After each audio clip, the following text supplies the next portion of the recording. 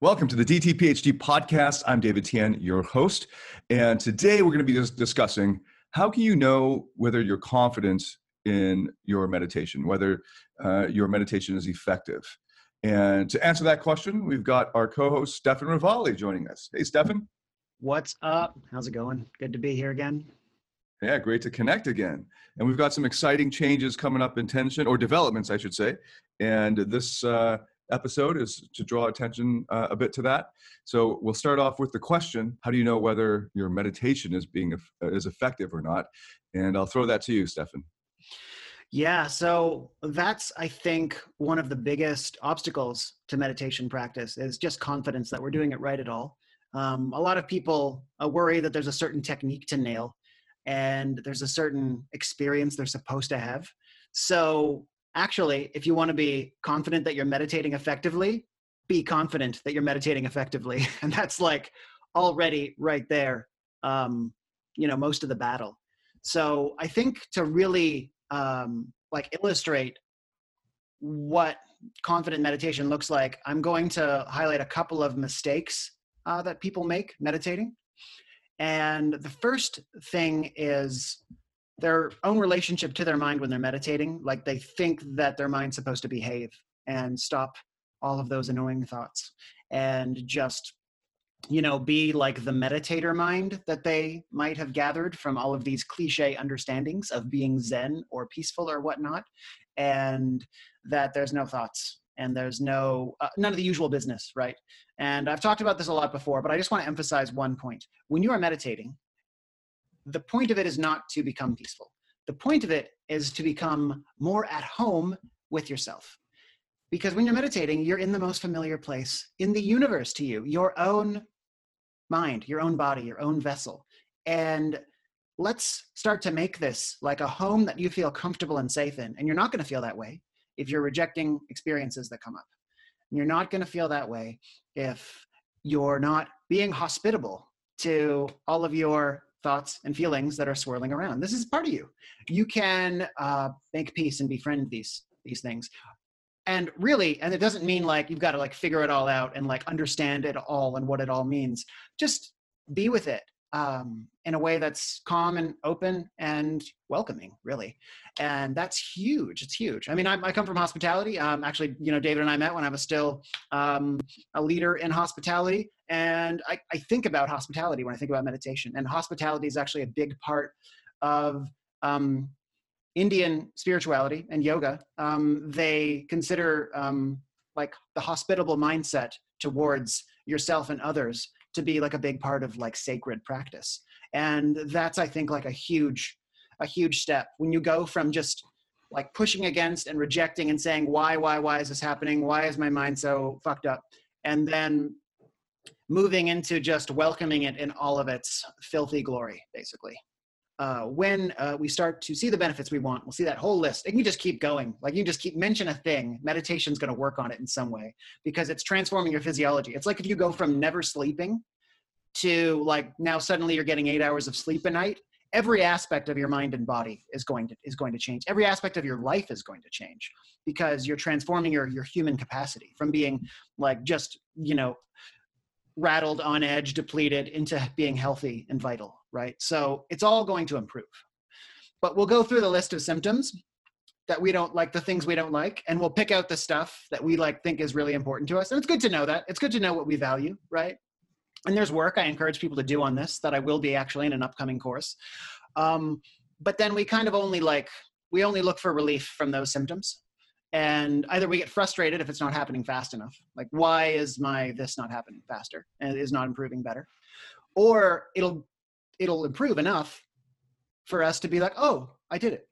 There we go. Like, oh, I need to sleep better. So then you start sleeping better and then you're like, oh, great. Okay. So I fixed it. Like, it's like as though we're like a car, like a vehicle, like, oh, my carburetor's busted. I think I'll start meditating. Oh, my carburetor's fixed. I guess I'm done. I can just keep driving it into the ground and never go back to the mechanic again, right? So the same thing will happen with sleep. Inevitably, I'm sure your sleep will start to falter again because it's not just a matter of fixing your sleep and then walking away.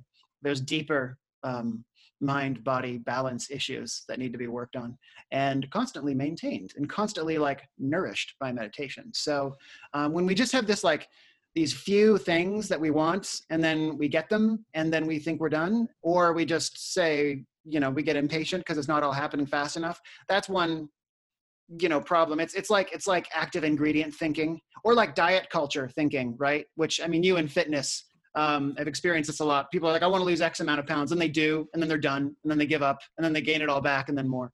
So, yeah, that's one big important point. Yeah, that's an important point overall for any kind of change, that the goal is not to get that result. Because if that becomes your goal, and once you get that result, you probably won't even get the result, but let's say you get that result, then you're going to want to go back to your baseline, and then you'll lose the results, or even worse, you might experience this dip effect instead, where you get worse than when you started. So it's really about your lifestyle habits. Like, how are you going to change your life in such a way that achieving that goal would become a natural, automatic process or part of that process? So when it comes to fitness, if you want to lose a lot of fat, you're going to need to change your eating habits and your relationship with food. So it'll mean that you'll probably need to do a kind of makeover on the contents of your fridge and the places you shop for food, or the restaurants you go to, and your ordering habits, in the quantity that you're used to, and all of that. So that it becomes, if you get that down, then the result comes along the way naturally. So a kind of process orientation for any major goal is probably the best thing you can do to ensure that you actually get the goal, rather than just focusing on the goal, which I think is how most people in the modern West especially focus on goals. I think in terms of like just the goal itself. And if I can just put that goal on my front bedroom door or whatever, like someplace I can see it every day, and just visualize it like The Secret, it'll just magically appear. Instead of thinking in terms of how do I get there? So if that's the goal, what are the things that I'll need to do to get there? And then lose yourself in the process of getting there, so that you'll get there no matter what, because you're doing the things that will get you there, but you're actually focused on the things that will get you there. And then it becomes something that in order to sustain that interest in the process, you'll need to enjoy the process enough that the process itself is the reward.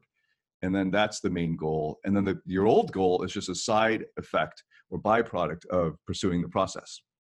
Yeah. So meditation is a great metaphor for the whole thing, because the point of meditation isn't, well, it could be the goal, the thing that got you started on meditation might be those benefits down the road of more calm or peace or something. But in order to get that, you're going to need to lose yourself in the process of actually meditating.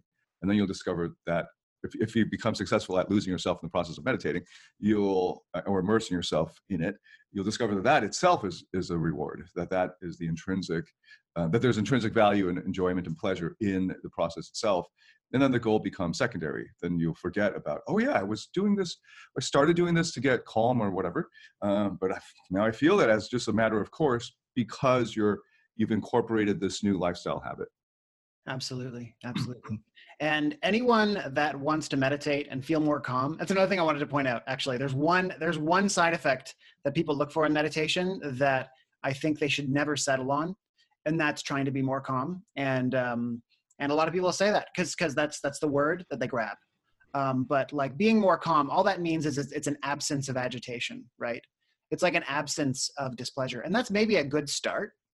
And that's maybe, if you're suffering tremendously and you're always anxious, then calm is good. But that's just, it's better. Like calm is better than anxiety. But that's just that has to evolve. And I think calm's a really good example of a goal that needs to be available to evolving. And I think that was one of the benefits, or one of the things that kept me going with meditation, like kind of relentlessly, was the fact that I wasn't fully decided on like what I wanted out of it. It was just kind of like I had decided that it was my companion, as I learned and figured out really truly what I wanted. And I knew that calm wasn't the beginning because I'd experienced it, and I knew there was much more to life than just simply like being like, okay, I think everything's okay right now and I'm not freaking out. Okay. But like then from there, like how do I build a life that really, is fulfilling and inspiring and the life that I want? who am I, like, really? Like, what's my fullest potential? Like, what's my, like, highest level of human power to operate from? And that's a place that meditation can fund. And that's a place to which there is no destination. So there's no reason to ever drop a practice like meditation that's going to be your companion, because that road is completely process oriented. There's never like, I've reached my full human potential, I'm done, I shall dissolve now. Like, take me, I shall ascend. Like, whatever, right? It's always, you're always evolving and always growing. So if your goal is calm, great, because that's actually most people's goal, is just simply like more excitement. And in fact, calm is a good idea to go the other way for a bit, because we're too much in one direction of constantly exerting, constantly going and putting ourselves out there and seeing how much we can get out of a day of activity, how much we can plug into a screen. Go the other way. That's a really good start. And that will then feed your activity, though. We always have to think of like, okay, then what's next? How am I actually going into activity? How am I actually showing up to these moments of challenge? And that's where mindful living comes in, and actually rigorously applying what you're, I guess, cultivating in meditation with the sort of the ground you're laying, and then implementing every time life tries to make you go off track from the person you want to be. And that's another layer that we can maybe talk about later, but there has to be like a willingness to always take what you can do with meditation and your own mind as it's evolving farther than you had originally expected. Because like, goals are just meant to get you to a different state of realization, in which you'll realize you have a whole new set of goals that will serve you better. And so meditation's your goal, your buddy along that realization journey. Yeah. So I was hoping we could get into how this makes a difference in your day-to-day life. So we know about these benefits of maybe emotional regulation and being able to access a kind of peaceful, calm state, or even a more excited or joyful state, or just overall more emotional self-awareness. And then, so how are some of the ways that are most commonly seen in day-to-day life that meditation or mindfulness play a role? Yeah, that's a good question. So what people start to notice when they meditate is that they'll certainly like feel like better straight out of meditation, and they'll feel more energized throughout the day, and they'll feel that kind of calm energy. That's kind of like the general, like the nectar we're all looking for, the currency of like a healthy human experience. Like, we're elevated and we're calm at the same time. And because we don't want to be like placid, and I mean, you could be calm and you could also be like in a stupor and like, not at all able to experience life. You could be calm and depleted. You want to be calm and vital, right? So there's that calm, vital feeling. And then that has a particular quality when we have experiences, and we notice it shifting the more that we meditate. And the first thing is a sense of like spaciousness, and a sense of having more time available to us to make a decision and to see how we can act in a situation. Because when we're not, I guess you can say, working on our nervous systems like this and getting rid of all of these memories of life sucking, that's basically what our bodies do. It's like a life sucking memory bank, right? It's like, this moment was really overwhelming and it was crappy and I hated it. And your body goes, okay, let's remember that, because you were clenched up and you were tight and there might have been a tiger, so let's remember it. And then we take that experience into any time we're reminded that life might suck, and then we clench up and we have that experience. And we respond in a way when we're in that clenched up state, not spaciously, not as though there's plenty of time to respond. It's just like unconscious, default mode jumps in. And then afterwards we're like, oh, like that wasn't what I wanted to do. That wasn't how I wanted to show up.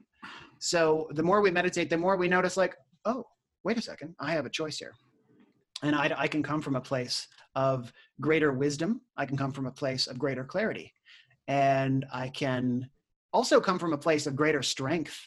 A lot of people think, oh, I'll meditate and I'll become like this, like super like passive, huggy guy, And I hesitated because I'm not cutting my hair in quarantine. So I'm like, oh no, I have a man bun now. Everyone's going to think I'm like one of those LA hippies. I'm going to lose 38% of our market. Like, because they were like, oh, I thought I'd be learning meditation from someone who's not one of those like lovey hippies. I'm not, I just haven't cut my hair. So expressly like, don't try and be that, because that's actually, unless that's like naturally your state, that's not something to try and be. What you need to try and be is your strongest self. And that's a self that isn't afraid to do what's right. And that's what meditation also gives you the space to do. Because a lot of the times, when we react to a situation the way that we don't want to, it's usually not the fight response that we truly regret. It's the flight response, or it's the freeze response, where we just wither when we knew that we could have really shown up as a stronger person. So a stronger, and let's be clear here, like a wise strong, not just like combative, like like the warrior sage, that like with compassion, understanding, the kind of person that people will listen to rather than just fight, because they're like, wow, this guy really cares and he's fierce. So that's an energy I noticed like coming up in myself, and it's scientifically measurable, so to speak, when we notice that the brain's actually capable of processing more information because it's less busy processing the tension in the body. So when the brain can process more, it feels like time is like longer. And when people are able to live more and more mindfully, they notice that they remember more, and like life kind of seems longer because there's just more coming in that's making a difference, rather than them just kind of like unconsciously zombie walking through life. And they're like, where did the last year or two go? So that's one of many experiential aspects of meditation that came to me. I've experienced similar effects. So one of the things that will make a big difference is the style of meditation that you practice, for me anyway, and for those that I've recommended it to. When I started with a kind of mantra meditation straight out of learning with Stefan, that was incredibly useful for me at that time because I was getting lost in my thoughts and feelings. In fact, I was very identified with my thoughts and feelings. And there was a period when I was recovering from a very bad breakup, and it had upended a lot of my worldview and my self-identity, how I saw myself in relation to value, and how I valued aspects of myself. And that led into me becoming just in a kind of despair. So this mantra meditation allowed me to float up above that, to detach from that, to realize I'm not my thoughts, I'm not my feelings. I'm not, in fact, any one version of myself, and that would be the only thing. I'm able to separate from whatever part of me is feeling this way. Of course, this parts language I only discovered later, but that was what was happening, giving you this ability to be more objective, or to step out of whatever overwhelming emotion you might be feeling. So in therapy or in therapeutic styles, it's really important to be able to help a client not be overwhelmed by their emotions. That's one of the first things that you learn, because most people who are going to a therapist or are looking for emotional support are overwhelmed by their emotions. So one of the best styles of meditation for them is to be able to not be overwhelmed by those emotions, get that detachment or that separation, so they're not fully identified with them. But then after a while, I needed to be able to access my emotions more quickly.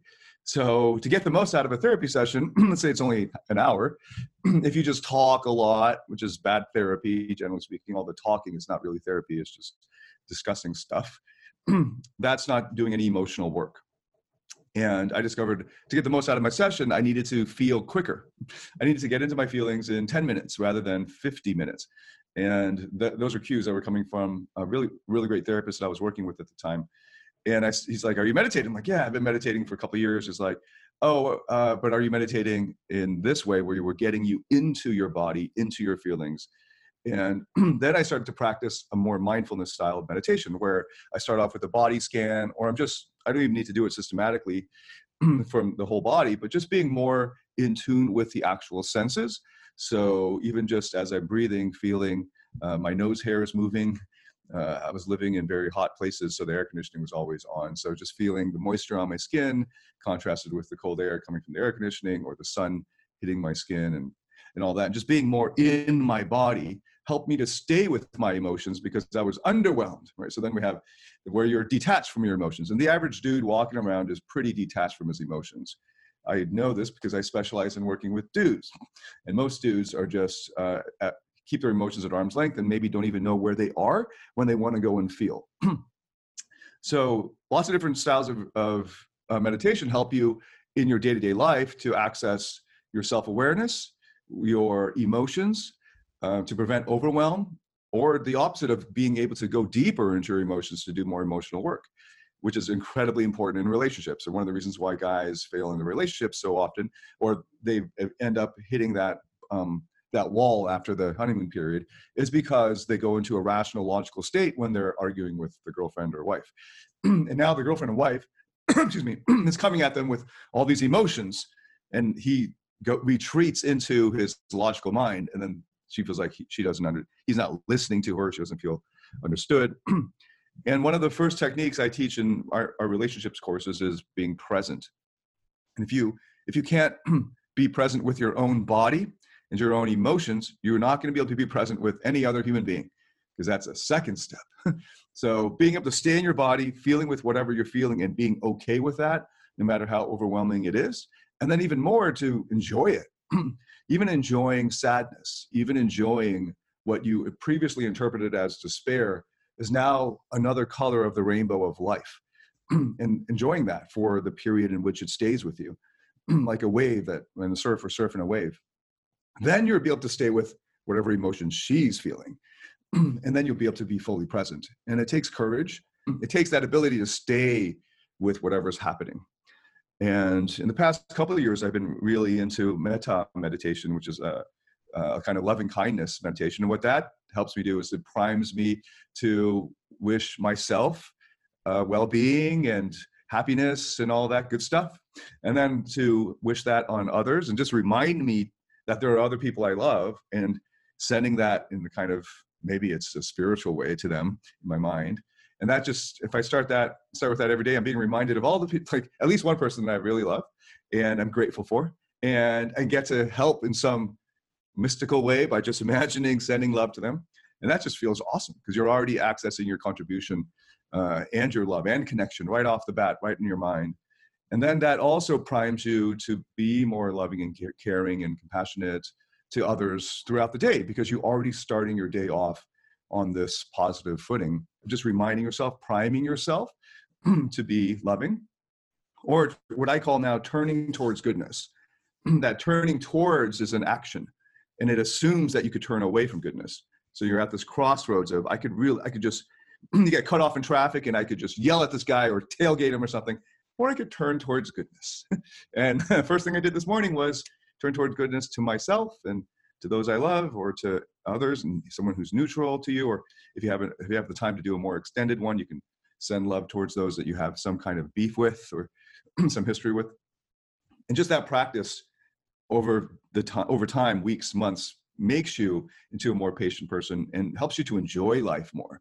And all of these, I think, will help you to be more present, either present with your body or the emotions you're feeling, or even just present with the fact that you need to separate from those overwhelming emotions for a little while. No matter what, it will cause this self-awareness. So as you walk through the day, you won't be reacting all the time, which is how most people live, but instead you'll be able to choose your responses.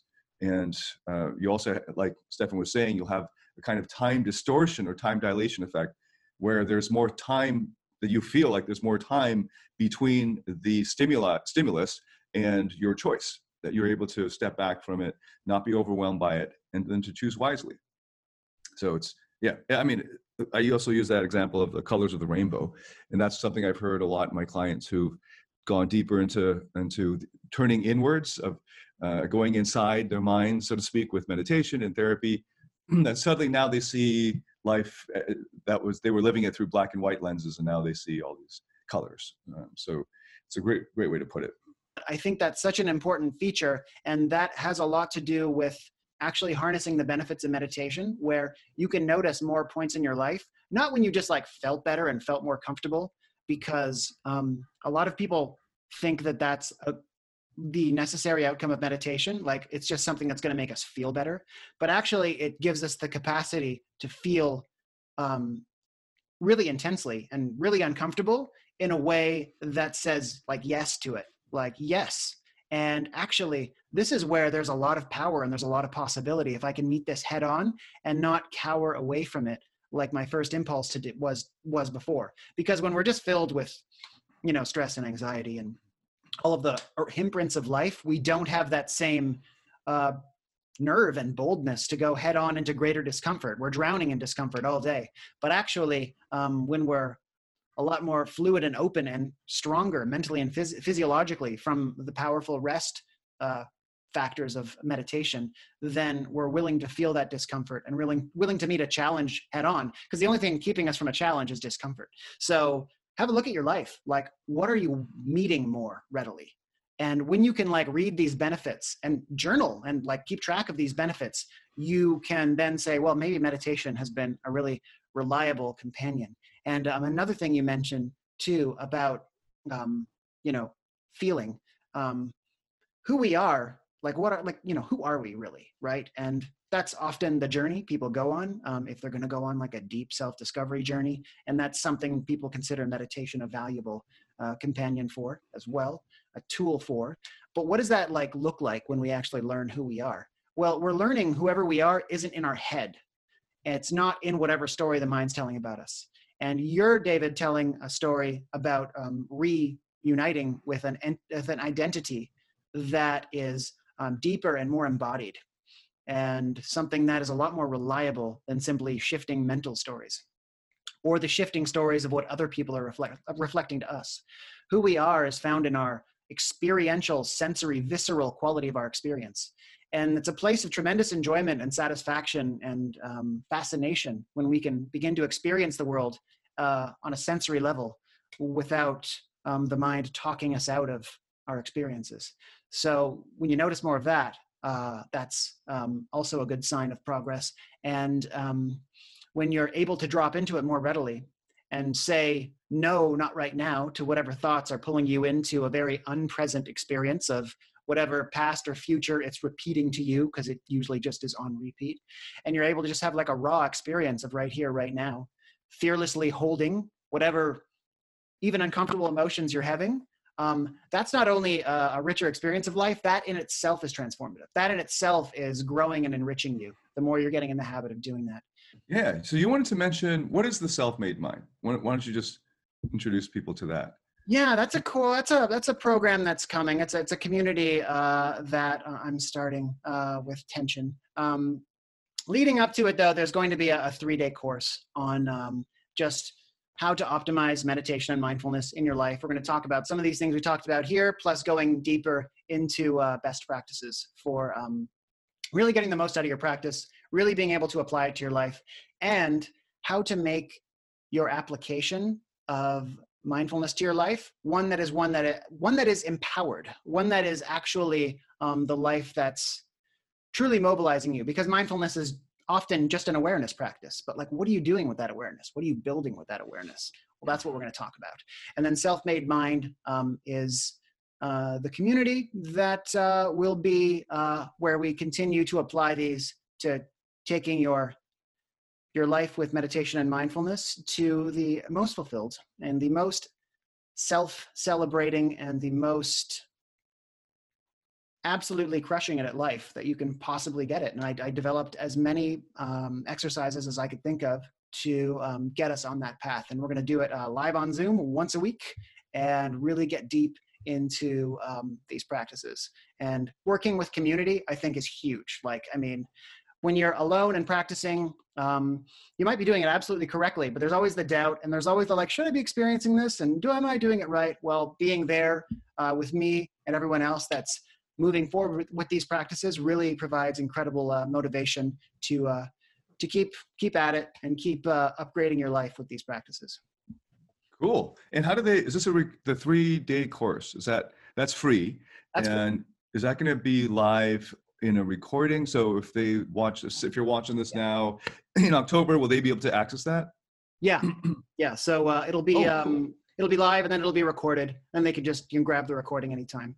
When you're live, you can actually poke me and prod me and get me to, make mistakes and ask me whatever questions you want. But otherwise, there's going to be a recording, and you'll have access to that content evergreen when you get on the enrollment list. So that's just it's a 3-day absolute essentials. I mean, it's all you'd really need, but then you can go really, really deep with the Self-Made Mind program and continue to be on that path. Great. So you're doing this is the first time you're offering this, and depending on how it goes, you might continue to offer it, but it will only be open for this time. Or is that not decided yet? Yeah. Well, I'm doing this 3-day thing. I'm going to see how it goes. I don't know if we'll do another one. So if you're watching this now in September, get on it, because you only have this opportunity, and depending on how this goes, he might offer it again. Maybe, yeah. Then enrollment will only be open for the end of the month too, because it'll be only a select period that take on a group. So cool. We're going to keep it in.